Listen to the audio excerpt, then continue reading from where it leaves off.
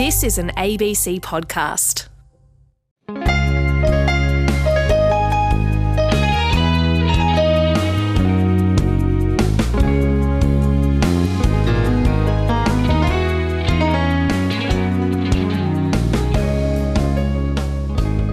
Hi there and welcome to Between the Lines. This is Tom Switzer and I hope you're coping okay at home and that you're safe and sound. Now, Australia has had 30 Prime Ministers since our independence as a nation state in 1901. 30. What do you think they all have in common? Well, 29 of them, because Scott Morrison, of course, is still in power, they share this: a marked reluctance to relinquish power.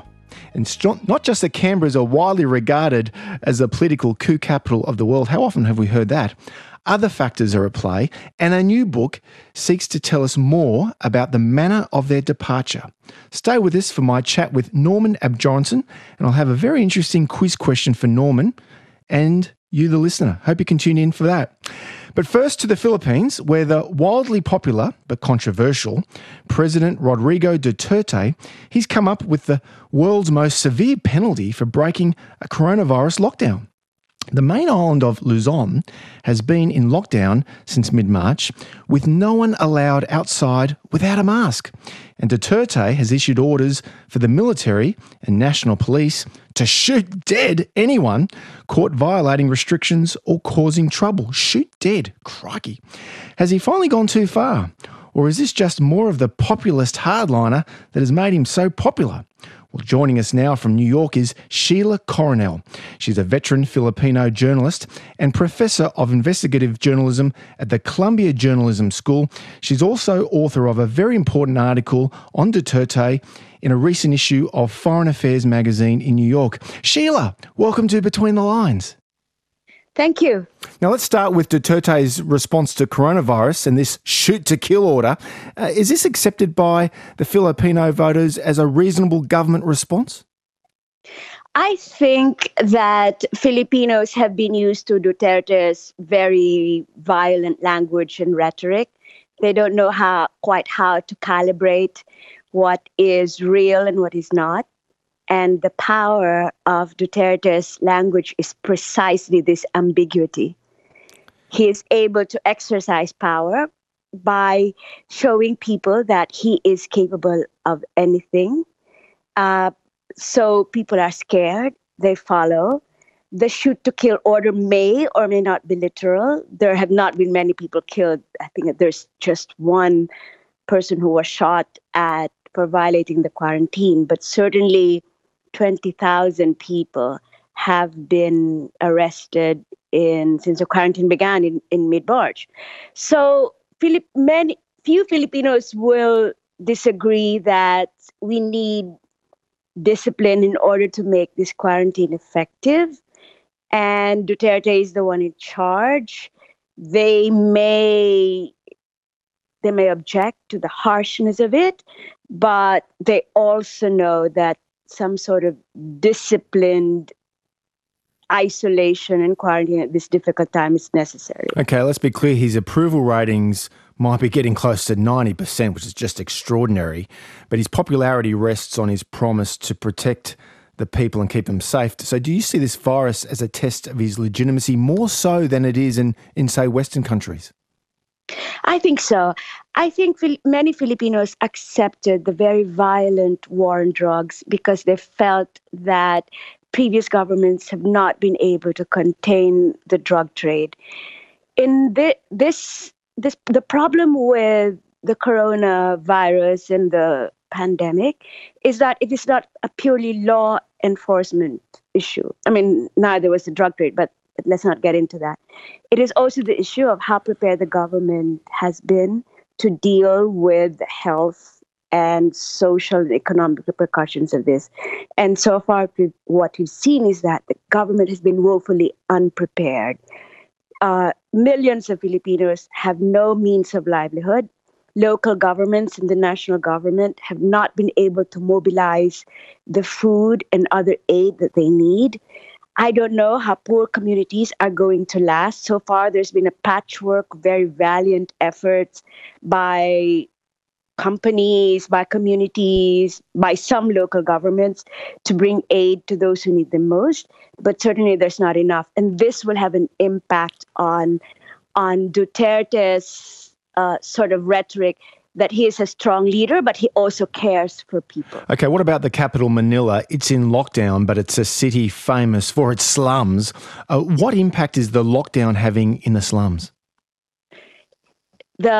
Like everywhere else in the world, where you have very concentrated numbers of poor people, very large numbers of poor people in very concentrated locations where social distancing is impossible, these slum communities are not only vulnerable to the contagion, but most of these people are not wage earners. They earn money through the informal underground economy, and their means of livelihood, transport, street vending, construction have been completely halted. So these people are living hand to mouth. They even in the best of times, these people earn barely enough to keep body and soul together. And these are not the best of times. Sheila Coronel, she's from Columbia Journalism School and she's one of the world's leading experts on the Philippines. And we've been talking about President Duterte and how he's responded to the coronavirus crisis. Sheila, talking about his shoot to kill order, in your recent Foreign Affairs article, which I enjoyed very much, you tell the story of Duterte's final year in law school in Manila. He shot a classmate who made fun of his thick accent. Tell us more. Yeah, so Duterte comes from the provincial elite. And so he speaks with this very thick provincial accent. So when he went to school in Manila, his classmates were making fun of him. And apparently at one point he just got tired of it and shot one classmate, not fatally, but just because, yeah.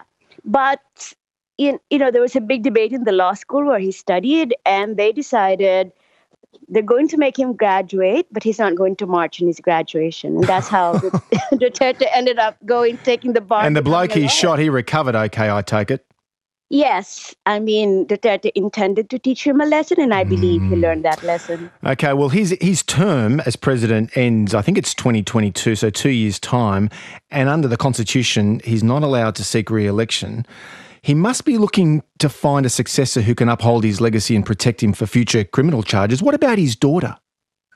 Well, his daughter is sort of a mirror image of him, a female Duterte, female Wow. younger Duterte. She's very tough, but she's her own person too. She's not just her father's lackey. She's independent-minded, but she's mayor of Davao now, the same position that Duterte, her father, held for more than 20 years. And she rules Davao pretty much like a local boss, like her father did. Yeah, when I think of populist movements and their legacies, I think of India's Narendra Modi, Hungary's Viktor Orban. We've done plenty of programs on both of those leaders on Between the Lines over the years, Sheila. Seems to me that Duterte has shown far little interest in building a party, or at least a political movement that will outlast him. Why do you think he's bereft of a broader movement that will carry on his legacy like Orban and, say, Modi? Well, Duterte relies a great deal on his personal charisma. That's been the way he became, came to power in Davao, and that's the way he's ruled as president. And I don't think he does not have the organizational or governance skills to be able to form a party and wield that party. He does not really have a coherent ideology. I mean, he's anti-China, he's anti-American, but all of that stems from being who he is. His main appeal is his authenticity. And the reality is that there are no strong political parties before Duterte came into power. And so it's not that he's unique in that sense, but he's, unlike previous presidents who've at least attempted to, form a political party that will outlive them, Duterte so far has not succeeded very much in doing so. Okay, let's turn to the US relationship. Duterte has repeatedly questioned Washington's resolve to stand by the Philippines if it were attacked by China. He's been courting closer ties with Beijing. This is despite, of course, Chinese territorial claims over Philippine waters. and of course China's intimidation of the Philippines fishermen. The Chinese lost the case to the Philippines at The Hague 4 years ago. February this year, Duterte scrapped the US visiting forces agreement. What's going on here, given that the US alliance is so popular with the people of the Philippines? Duterte wants to carve an independent foreign policy, independent of the U.S. For the longest time, Philippine foreign policy has basically been tied to the U.S. But Duterte, well, I think he generally believes that, one, the U.S. is a waning power, and that he should hitch his wagon to the rising star in Asia, and that's China. Two, I think he really sees the U.S. as being, and rightly so, the U.S. is hypocritical as a world power. It preaches democracy and human rights when in reality, it does other things. So Duterte is very sensitive to U.S. criticism on his authoritarian tendencies and on his human rights record. And so he'd like to be independent of the U.S. in that sense and be less dependent on U.S.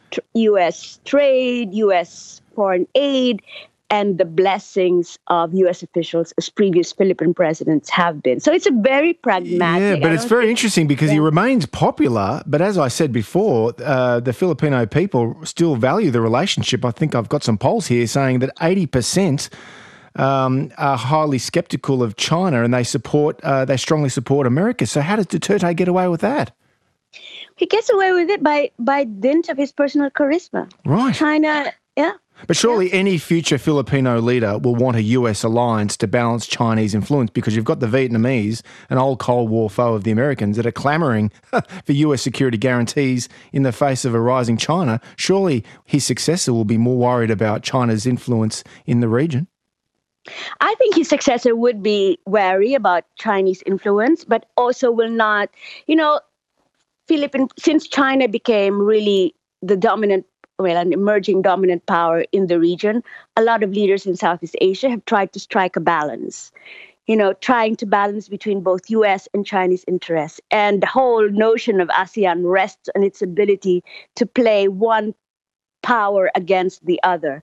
And so the next president will likely not be as friendly towards China, but will also try and keep that balance. The next president cannot afford to antagonize China because China is a major source of public works financing, major source of tourists. China has military clout. So China, no Southeast Asian leader can afford to ignore China. It's interesting because we're having this debate now in Australia, and this debate will intensify in the wake of the coronavirus crisis in a few months' time, about the nature of the relationship between countries in the region and China. And a consensus is starting to emerge in Canberra that will be more critical and sceptical of China in the wake of this crisis. I think so. I think Filipinos will be more skeptical, partly because the origins of the virus were really from Wuhan. The first cases of corona from the Philippines were from Wuhan. And also because of Chinese incursions in Philippine waters. So there's also a great deal of anti-Chinese feeling among Filipinos, a great deal of sort of xenophobic fears. But yes, so anti-Chinese feeling is very popular right now. But Duterte is even more popular as of now. Yeah. Finally, the Philippines is a majority Catholic country, and the church has been very critical of Duterte's drug war, which has seen over, 12,000 people killed by the National Police. Do you think the church will prove to be a source of opposition to Duterte in the next 2 years, or have they been effectively silenced by Duterte? Sheila? Well, the church as an institution speaks with many voices.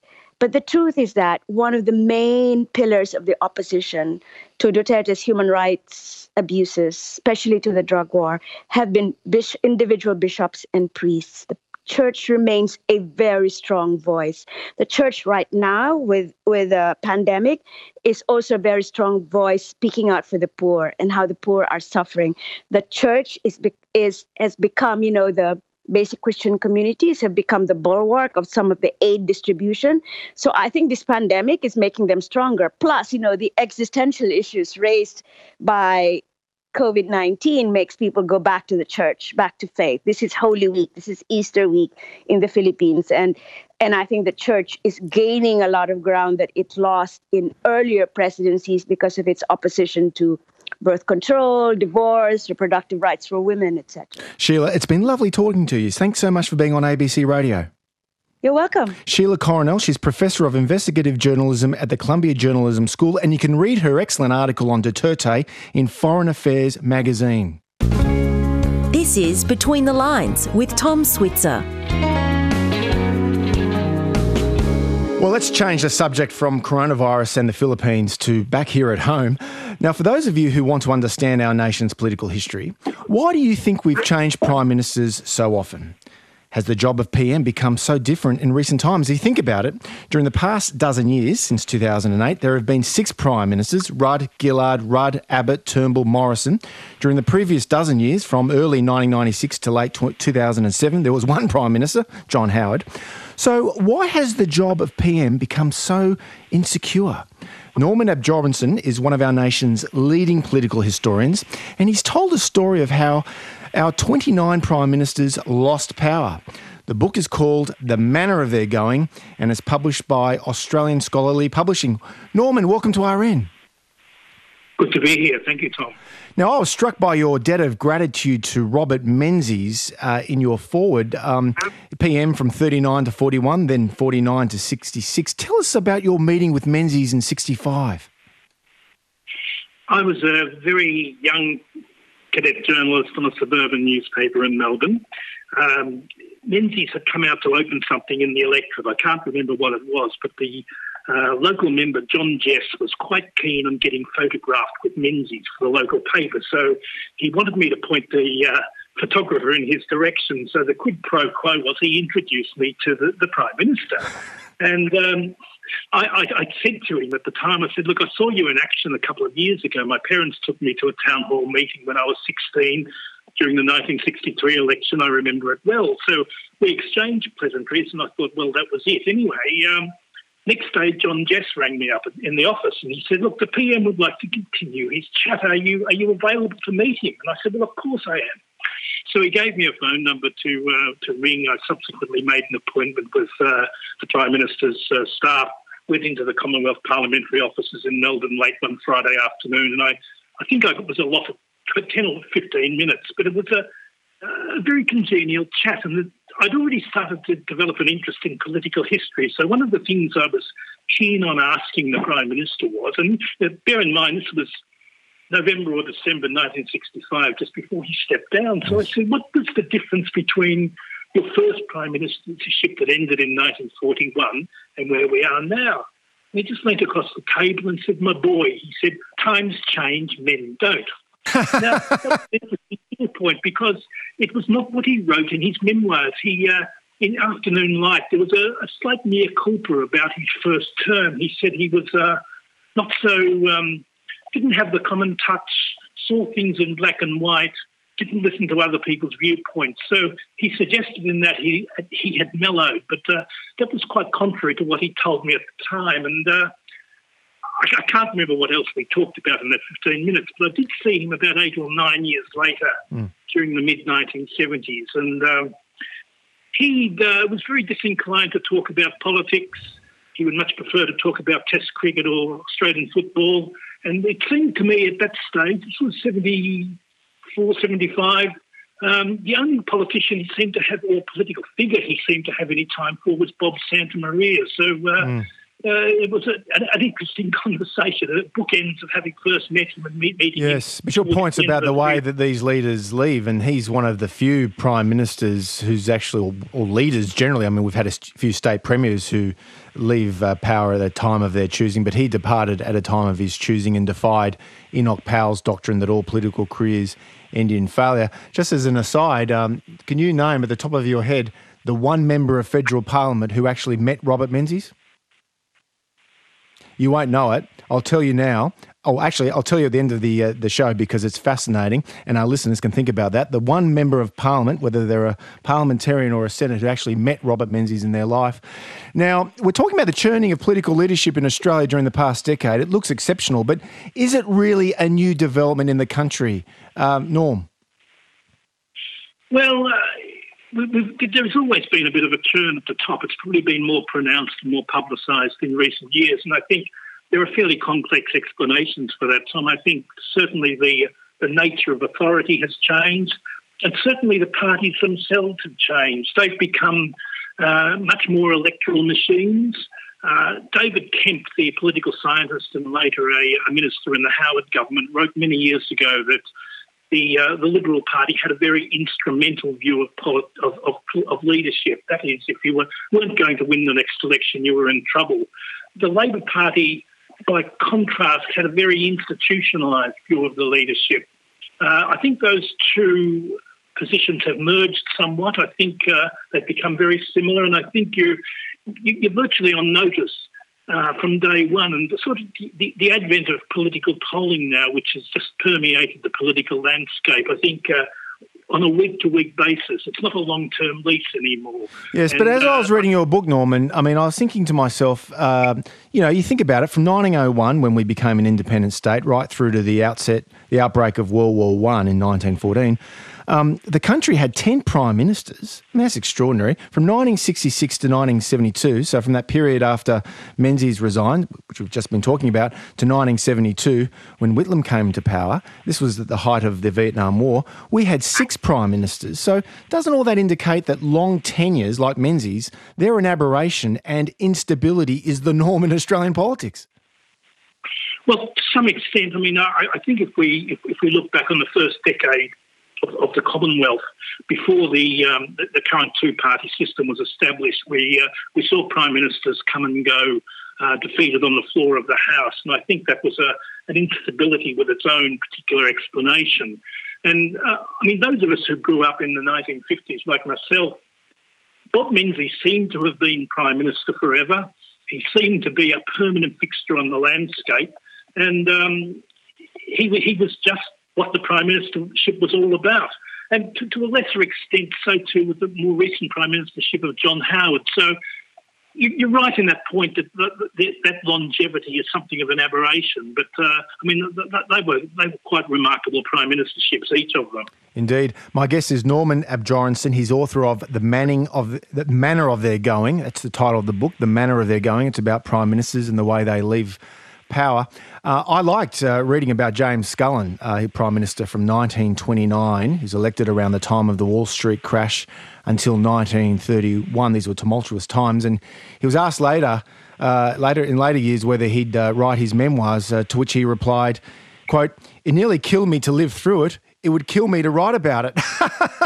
I love that line. Now, so more often than not, the voters kick prime ministers out of office. Can you name them at the top of your head, Norman? Well, yes, Alfred Deakin in his second term, he served 3 terms. Andrew Fisher, who also served 3 terms, was defeated at the polls in the second term.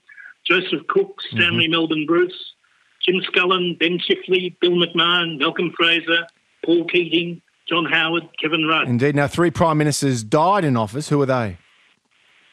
Joseph Lyons in 1939, John Curtin in 1945, and the unfortunate Harold Holt at the end of 1967. Exactly. How can we forget about Holt drowning in late 1967? 5 were defeated on the floor. Remind us. George Reid in the first decade of the Commonwealth. Chris Watson, the first Labor Prime Minister in 1904. Alfred Deakin twice suffered that fate. Andrew Fisher in his first term, and the most recent was Arthur Paddon in 1941. And, of course, some prime ministers were knifed by their own side. Tell us them. Here's where we get into treachery. Here's where we get into the real drama. the bloodlust of politics. Who are they? Billy Hughes, who left the Labor Party and joined the Nationalists. He was removed from office because the Country Party wouldn't form a coalition with him as leader. Bob Menzies in his first incarnation in 1941. Jolly John Gorton in 1971. Bob Hawke, the most successful Labor Prime Minister of all time in 1990. 1991. Kevin Rudd in his first Prime Ministership. his successor Julia Gillard, and more recently Tony Abbott and Malcolm Turnbull. So there was a long list of victims there. And they've really rapidly developed in recent times. Of course, the one Prime Minister we haven't mentioned here, of course, is Gough Whitlam. He was dismissed by the Governor-General.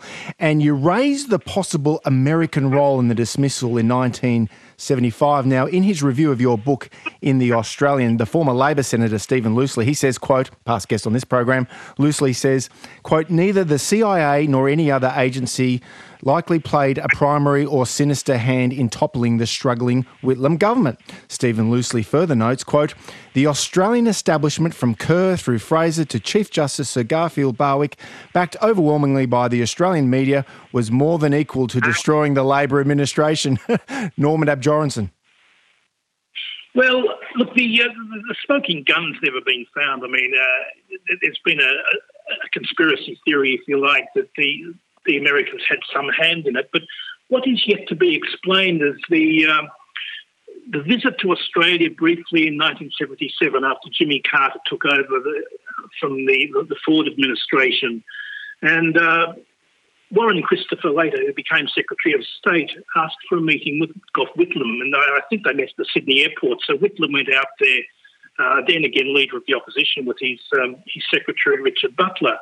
And Warren Christopher made a number of points about the Democrats being a fraternal party with the Labor Party in Australia and so forth.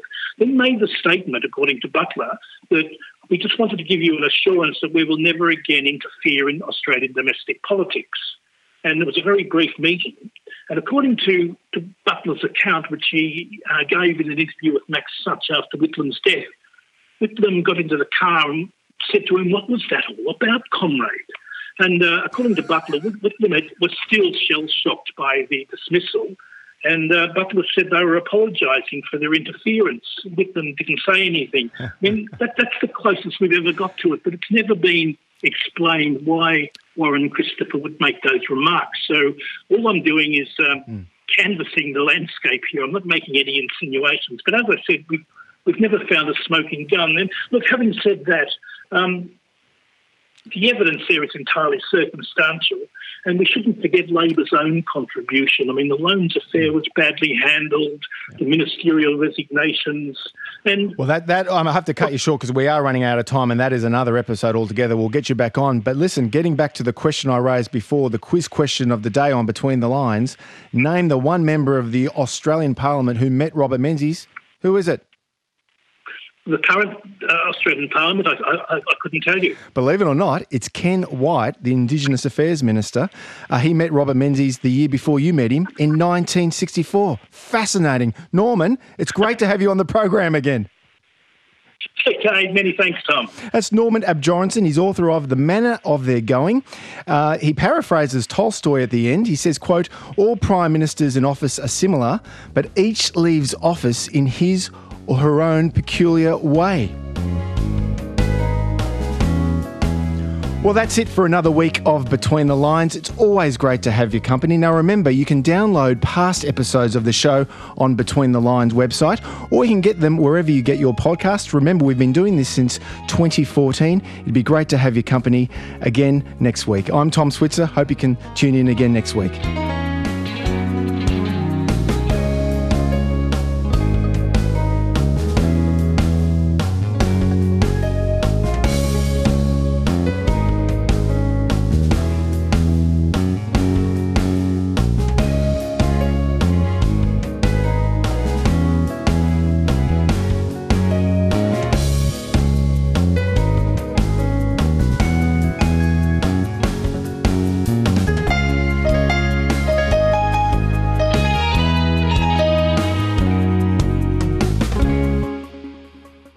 You've been listening to an ABC podcast.